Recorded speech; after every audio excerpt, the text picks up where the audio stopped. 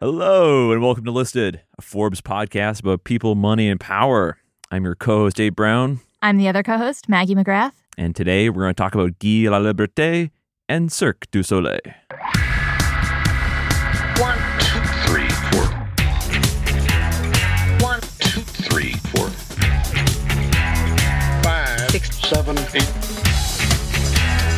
5, 4, 5, 4, 3, 2, 1. Bonjour, Maggie. Salut. You're so enthused for my French. I've been practicing. You've been practicing, but as someone who is a double major in French and communications, double major. I am very self-conscious about speaking French in front of an audience. Well, I do love an audience. Just like the person we're discussing today. That is very true. Billionaire Guy Laliberté. He is the founder of Cirque du Soleil and a whole other entertainment phenomenon. We're going to talk about both those. To start, I want to know something from you. Have you seen a Cirque du Soleil show? I have. I went to Vegas in 2011 and saw Love, the Cirque du Soleil show, all using the Beatles music. They actually remastered a bunch of the music, and it plays in the seat. So it's kind of, there are speakers in each seat. And I grew up dancing, I grew up tap dancing, so I really appreciated, they have a version of Blackbird. Blackbird singing in the dead of night. In addition to not speaking French, I'm going to put a pin in you singing as well. But you're really hampering my fun. I am thinking only of our dear listeners. But they actually put on roller skates and tap danced / roller skated to Blackbird. And it's a really rhythmic song. It was a beautiful piece. In addition to, they were jumping on trampolines during Revolution. It was a really entertaining and creative show, much like all the other Cirque shows. But what about you? What's your Cirque experience? I've only been to one. It's not one of the famous ones. It came to the Meadowlands. It's called Volta. It struck me as a little bit of Clockwork Orange played out acrobatically. And I was super impressed by this, but you who study dance and knows a lot more about dance than I do probably wasn't as surprised by this, but what really surprised me was how physical the performance was, and the performers are basically in pro athlete shape. Well, dancers are athletes, I have always said. And also, I think to execute a Cirque show well, you do need trained gymnasts in the show, because there are trapezes, there are all sorts of acrobatic elements that dancers know, but someone who's been doing gymnastics for their whole life is much more comfortable with. But curating that kind of mess of personalities and skills takes a certain kind of genius, which is why I'm really excited to dig into Guy and talk to Maddie about what she's observed through covering him. Well, he's been in the Forbes world for a long time. He ranked at number 2057 on last year's World's Billionaires list with a $1.1 billion fortune. Not an insignificant sum.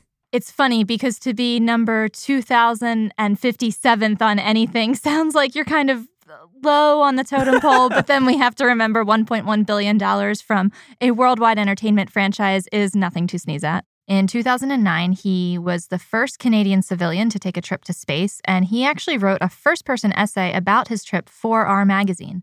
I think it offers some really interesting insight to who he is as a person and his need to exceed limits. He told us, quote, "When I was very young, people would ask me what I wanted to do when I was older. And my answer was, I want to travel the world.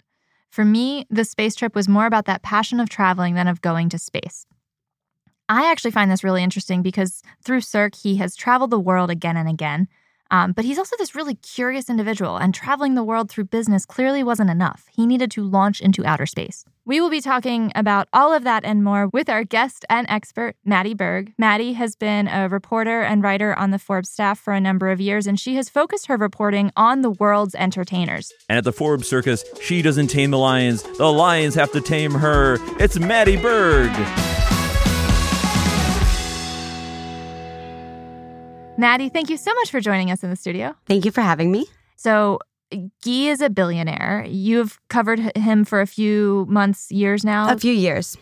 How has Cirque du Soleil gotten so big? How has he become a billionaire? So Guy Laliberté did not start out as a billionaire. He started out as a busker on the street. And a busker, for the uninitiated, is? A busker is those people on the streets playing accordion, maybe fire breathing, walking on stilts, trying to get some change. It's those people in Times Square who pursue you for your dollar. Exactly, but he did not wear any sort of like Luigi or Mario. Elmo. Yeah, no Elmo costume.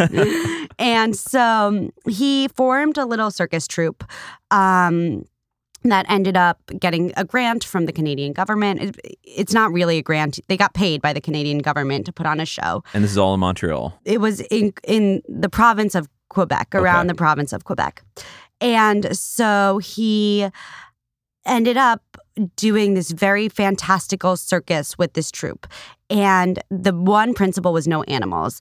So rather than being amused by an elephant doing a trick, you're enchanted by acrobats, you're enchanted by fire breathers. Original soundtracks have always been an important part. Guy plays the accordion. Oh, did he play for you? He did not. I don't know how actively he's still playing. He's now a DJ. That's right. Yes, which is his kind of big musical thing right now. So he actually started out as a musician. And so it all had original lighting, music, costumes. That's how it started out. Eventually, the show came to America, California. They were almost broke. And this was it was either they were successful in LA or they were done. They ended up selling out, doing super well, traveling the world, and slowly but surely, everybody kind of heard about this new entertainment phenomenon. And that's kind of with everything Guy Laliberté does, he's the first one to do it. It's kind of what he wants, what he's seeking out. Maddie, you went to meet him in Montreal. Yes. What is that experience like? What is he like in person? Oh, he is he's so chill. He's in ripped jeans. He's in a black beanie. He has bracelets on, sneakers. He has a scruffy beard. He's chain smoking cigarettes. He's very relaxed. He's very much what you'd expect an artist to be like, kind of a successful middle-aged artist to be like, rather than, a buttoned-up businessman. Billionaire. Yeah. He was wearing a scarf and a tight black t-shirt. He's very excited when you talk about the art and what he's doing. He's a lot less excited when you bring up numbers, not because he doesn't want to share, but because he just is not in it for the business aspect of it. So he's an artist at heart. He's definitely an artist. So he's a little bit of both, actually. So his dad was more buttoned up, a businessman. He was in PR. His mom was a creative. And so growing up, he had these two kind of contrasting influences. And so while he was into music as a kid, always playing music, he also was selling his baseball cards in the schoolyard, trying to turn a profit. So he definitely has this entrepreneurial spirit, but he doesn't get excited about it the way he does about art. How did his parents feel when he became a busker, a street busker? So I think they were probably not happy. He had dropped, as most parents would be. He was in school, I believe, for engineering, college. He dropped out. Damn, that's a hell of a change. Oh, yeah. But, I mean, think about all the engineering that goes into a Cirque show. I think very quickly, Maddie, why don't you tell us, you were in Montreal. Yes. And he has actually sold Cirque du Soleil. So yes. You're in Montreal to see something entirely else. He sold Cirque du Soleil. He's building something entirely new. What is he building? Okay, so yes. In 2015, he sold almost all of Cirque du Soleil for $1.5 billion. He kept a 10% stake, in order to have a little creative output. They run decisions by him. But by then, Cirque du Soleil, 10 million people were seeing it a year. It had many locations in Vegas, across the world. It employed 4,000 people and had over 800 million in revenue a year. Cirque du Soleil is doing well, but it's a little bit repetitive, I think, is the way to put it. Cirque is a very specific kind of performance, and they're doing that. It's, the acrobats, the lights could change, but nothing's groundbreaking anymore. So he sells it. So he's done with Cirque. What's next for Guy? So he takes a couple years off. He buys an island in French Polynesia. He builds an estate on Ibiza. He kind of hangs out with his kids. He DJs around a little bit, but he decides he's not the type to sit around and do nothing. He's still relatively young. He's in his 50s. And so he has a ton of money. He just got a $1.5 billion windfall. So he has to do something with it. So he takes not a lot of it, only $100 million or so, and puts it into an entertainment company called Loon Rouge Entertainment. And Loon Rouge Entertainment is the parent company of what I was there to see. It's called PY1, and it's a giant pyramid. It's 15,000 square feet. It cost $30 million to build, and it's this huge structure that is actually collapsible. So you saw this thing. Walk us through what it looks like in Montreal. What are you thinking when you see it for the first time? I guess you're like, what could be inside here? It looks like a traditional pyramid made out of, gray, modern. It looks very modern, and it really sticks out in Montreal's kind of skyline, which is, you have older buildings, you have the big cross, you have the beautiful Jacques Cartier Bridge, you have a Cirque du Soleil circus tent. Yes. And then right next to it is this huge modern pyramid structure. And it's towering. It's tall. There's nothing, and I think this was what excited him, there has never before been entertainment inside a pyramid before. There's been entertainment inside a dome, inside a circus tent, inside an arena. This is completely new. That's such a specific thing to get excited about. The shape of the arena in which there is entertainment. I think we have a clip from a Forbes video profile of Guy where he describes PY1 in his own words. Let's hear it. The pyramid will be activated in the morning with yoga, immersive experience. Then we'll have our show, which is called Through the Echoes, which is basically our interpretation of this journey of life from the Big Bang to today. We want to be festive. And so tonight we'll have dancing environment where DJ will be there. And the pyramid is also able to receive some unplugged little show, conventions. So I think we had created a perfect sandbox to grow creatively for the next 10, 15 years. Guy is always excited by the new and the different. So basically, rather than using humans and the physicality of Cirque du Soleil, Guy with PY1 and inside this pyramid, he wants to create the Cirque du Soleil of technology. He wants to use lasers and speakers and projectors, eventually VR goggles, to create this completely new technological entertainment experience. From what you've described it as, it just sounds trippy AF. It is trippy AF. It's definitely a little weird, a little bit of almost what I'd expect being like acid is on. You sit... Not that you would know anything about that. I actually wouldn't. You would sit on a pillow. You sit on a pillow. You look up at the sky. There are lights and noise and a narrator talking about the Big Bang and about plants. There's sound effects. There are lasers. It really looks like you're inside a lava lamp is, I think, the best way to put it. You're looking up and you're looking to your sides. Everybody's experiencing this together, not in a seat. And it's really is just like... It really is. He's such a child of the 70s. Yeah, exactly. It's almost like I feel like this is...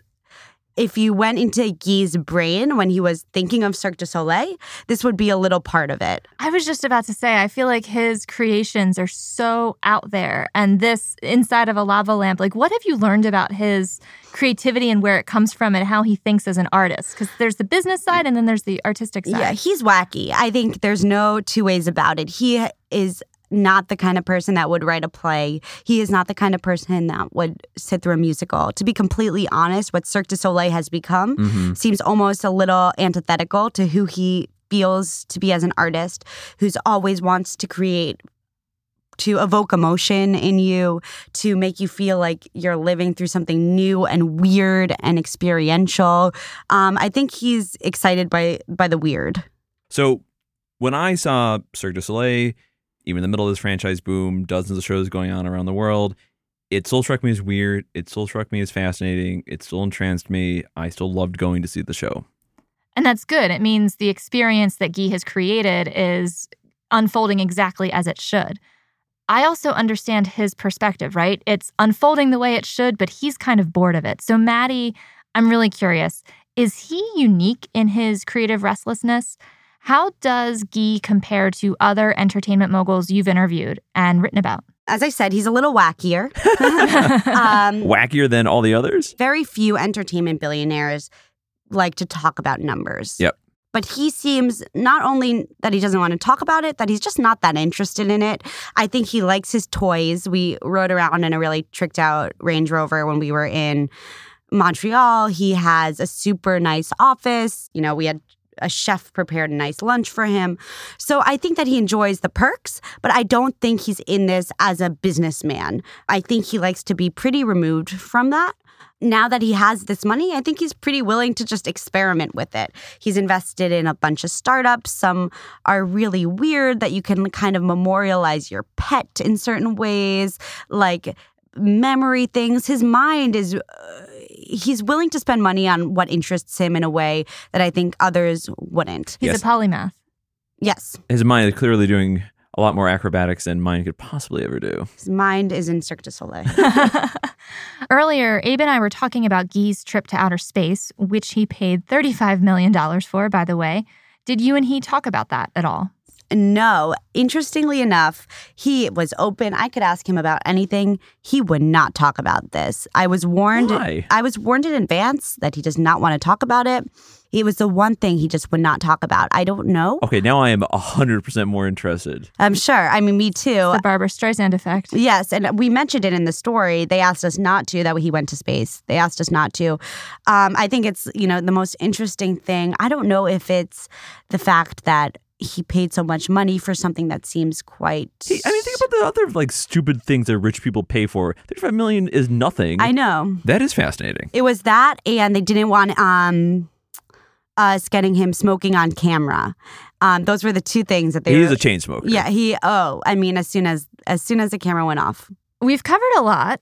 I want to know, is there anything we've missed? Anything super fascinating about Guy and your experience in Montreal that we should hit on before we move on to our segments? I mean, going to Montreal and talking about Guy to my cab drivers, people in the hotels, things like that, it's as if you mentioned Mike Bloomberg in New York. He's a superstar He's there. a superstar. He's a celebrity.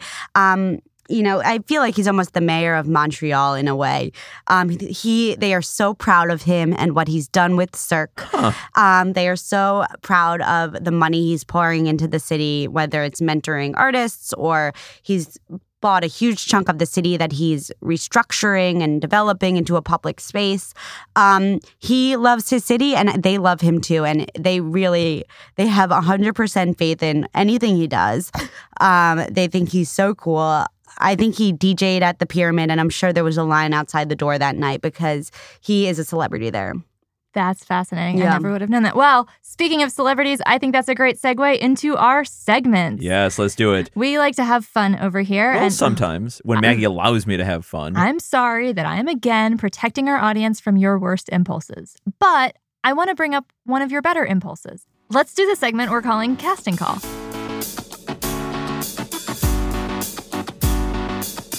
We cast the movie of this person's life, so we would like to debate with you who should play Guy Laliberté in the movie about his life, his efforts, and Cirque du Soleil. Okay, he looks a little bit like Jason Statham, so I can see that kind of going. He's ripped. He looks very fit. He is kind of cool looking and smooth. Okay. Well, and I'd like to see Jason kind of take on a more artsy role too. I can't believe you said that because I literally have Jason Statham on a Google image search result right now because I wanted to make sure that my impulse was accurate. But the other thing we should mention is Guy has no hair on top, yes, right? He's exactly. either bald or buzz cut. So that was why I thought of Jason first. But there's also a little bit of scruff that Jason usually wears and Guy and different. Yeah. I think he was scruffy for your interview. Oh, absolutely. So I completely concur with Maddie. Abe, are you going to disagree? Of course. Okay, so firstly, I guess I'm going to say that I am my movie version of Guy's life is a musical. I think it has to be a musical. Oh, of course.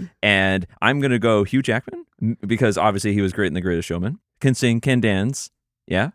Sure. And is ripped, though I still don't think Guy is ripped. I don't know that I can picture Hugh without hair. It's the movies. It's movie magic. Let's move on to Sidebar. Abe, why don't you explain Sidebar to our guest? Sidebar is a segment in which we take a sidebar and think about whether we'd like to go to the bar with this billionaire and what you would have at that bar. Oh my God, that's so fun. I feel like Guy would want to go to the Aviary or something like that, which is that cocktail bar. In the Mandarin Oriental. Yeah, and then there's one in Chicago, one in New York. And they, their drinks have smoke and come in weird containers. They're super, some might say like a little bit kitschy, but also like amazing. I think he would go there. I went to the Aviary for the first time. 100% agree. I had to like one of the cocktails they served me. I had to like blow into it to like mix it up. 100% agree. Yeah, he would like eat it all up. Like I would be like, just give me, a tequila on the rocks. I don't want to deal with this, but I feel like he would love it. Yeah, he'd love it. There is a theatricality to that. I actually was Googling Cirque du Soleil inspired drinks. Okay. And the Ivy Kensington Brasserie over in the UK actually did a few Cirque du Soleil drinks in conjunction with the Cirque show Totem. So the cocktails that they developed included the Tropical Trapeze made with Hendrick's gin, creme de banana, lime juice, hibiscus syrup, and peach bitters. And the garnish does look like a trapeze. It's like a little bit of an arched thing over an olive or something. It looks like a gymnastics and move. If there's ever any other sign that the franchise has become overextended, it's licensed drinks. I know. Well, it's not a licensed drink. I think this establishment took it upon themselves to do cocktails that were inspired by Cirque. The other one is called the Drum Dance. 7-year-old Havana Cuban rum, grenadine syrup, lime juice, clementine, and cinnamon juice. That one would, because both of those are a little tropical to go on his French Polynesian island that he has, I believe, in case the world ends. I think is he a doomsday prepper? I don't know if it's doomsday, climate change. I think he wanted a safe space. He's a billionaire. He can buy whatever he wants. You can actually rent the island on Airbnb. I think it's a few $1,000s a night. But in case you're interested, why not, Does it come with an acrobat? No acrobat, but are you sure? Hopefully one of those drinks. Maybe it's like one of the new Airbnb extras I can get now. That would be a new one. And then for our final segment, I'm excited for this one because I'm the degenerate gambler. Odds Bodkins. We apply odds to questions about his future. So the first question is... What is a bodkin? Odds Bodkins. It's like a 17th century phrase for like, what the fuck? Okay, got it. I love it.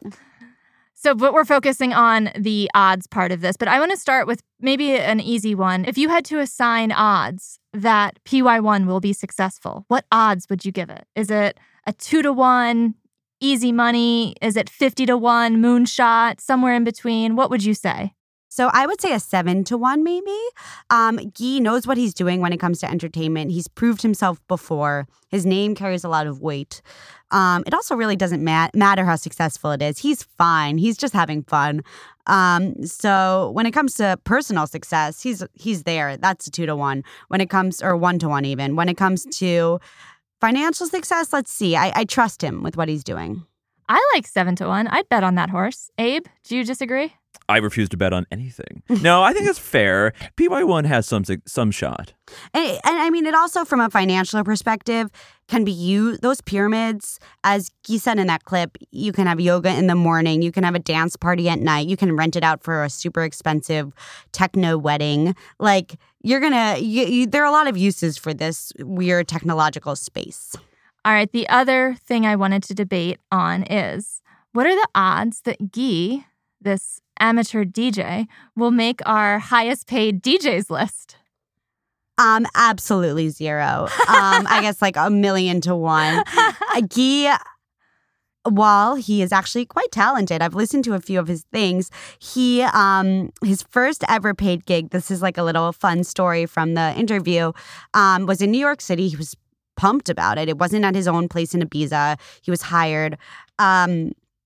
It was a $4,000 gig. He goes home at the end of the night, tries to cash the check. It bounced. They gave him a fake check. I don't know if they realized who he was and figured $4,000, he's not going to ever cash this. It's a vanity project. Or if they had no idea who he was. But it bounced, and he gave them a phone call and said, hey, oh my God, you better send me a good one now. And they did. And he is very gracious about it and will not tell me the name of the club in New York. That's very kind of him. That is an amazing story. Yeah, I thought that was super fun. I wasn't sure what his DJ skills were, so I was actually going to give it like a 30-1 odds. Maybe. I mean, he's good. I don't mean 1,000,000 to 1 in a bad way. He just has so many other things going on. He's trying to go back to space? Yeah, like he's not about to do a Vegas residency. All right, Maddie, thank you so much for joining us. Thank you for having me. This was so fun, guys. All right, Maggie, it's time for last but not least. Does it get longer every time you say it? I gave it a little extra oomph there. And for those of you who do not know, this is our segment in which we'll give a little love to the other lists out there. Maggie, what you got for me? So, Abe, I took a page out of your book. Oh. You're normally the history geek, and I'm normally the pop culture geek. I guess I kind of married the two interests. I went to the History Channel's website and found a list of 8 legendary circus performers. After all, Cirque du Soleil is a circus at the end of the day. But let's go back in history. This list includes Isaac van Amberg, the great lion tamer. Ah, yes, the great lion tamer. His act was renowned for extreme daring. He would taunt lions and tigers and leopards and force them to stand on his shoulders. And I think it's amazing that he made it out alive. Queen Victoria attended his show. We have Dan Rice, the king of American clowns. He was famous in the 19th century, though not as famous today. That's an understatement. I agree. And I'm zooming past him to get to Jules Leotard, the daring young man on the flying trapeze. He is a French-born acrobat, remembered as the first man in history to attempt a flying trapeze act. And okay. But my favorite person on the list, Phoebe Ann Moses, better known as Annie Oakley. Oh, Annie Get Your Gun. Annie Get Your Gun was one of my favorite musicals. I actually saw Bernadette Peters and Tom Wopat on Broadway when I was a kid and fell in love with the soundtrack. You're like gushing right now. It was a really fun Broadway experience for a young child. But Annie Oakley, as she is known to the general public, married vaudeville performer Frank Butler in the 1870s. She, by the 1880s, had joined Buffalo Bill's Wild West and became, I love this detail, its highest paid performer. Ah, deserving. So I guess you could say she's one of our original power women. The sharpshooter is powerful. Yes, indeed. Thank you so much for listening to Listed, and a big thanks to our guest, Maddie Berg. I hope she's getting us advance tickets to PY1 New York right now. And a special thanks to you, our listeners, for all the positive ratings and reviews you've been giving us. They are helping Listed rise in the podcast rankings, and as you know, we want to be number 1. I'm co-host Maggie McGrath, editor of Forbes Women. And I'm your other co-host, Abe Brown. I'm a senior editor at Forbes. Listed is a Spoke Media production. Kieran Meadows is here with us in studio, and our producer on my other side is Reva Goldberg. Our theme song is composed by and performed by Will Short. Our production team is Caroline Hamilton, Tyler Norris, John-Yale Kastner, and Keith Reynolds at Spoke Media. And thanks to Travis Collins, Kyle Kramer, Randall Lane, Laurel Moglin, and Dario Furotan here at Forbes. And a special thanks to Kirsten Taggart for the video you hear in this episode. See you next week. Bye.